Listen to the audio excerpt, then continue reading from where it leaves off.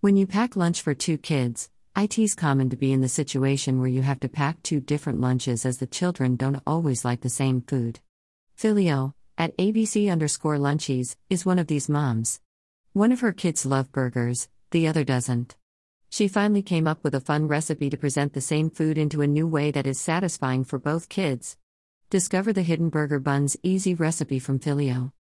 Hidden Burger Buns in the Lunchbox, by Filio, aka ABC_lunchies. How to prepare the buns. 1. Prepare the meatballs. For the meatballs, use any recipe you like. Here is an easy recipe in case you need one for reference: Easy Meatballs by All Recipes. Light bulb. Pro tip: boiling for 6 minutes makes them softer and more fluffy than frying/baking. 2. Prepare the dough.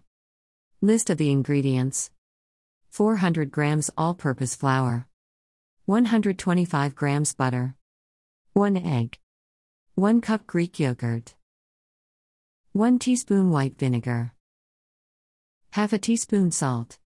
Directions for the dough: add butter to flour and mix in with your fingers to get a sandy texture. Add the rest of the ingredients and mix well. Credit at ABC_lunchies. 3. Make the buns.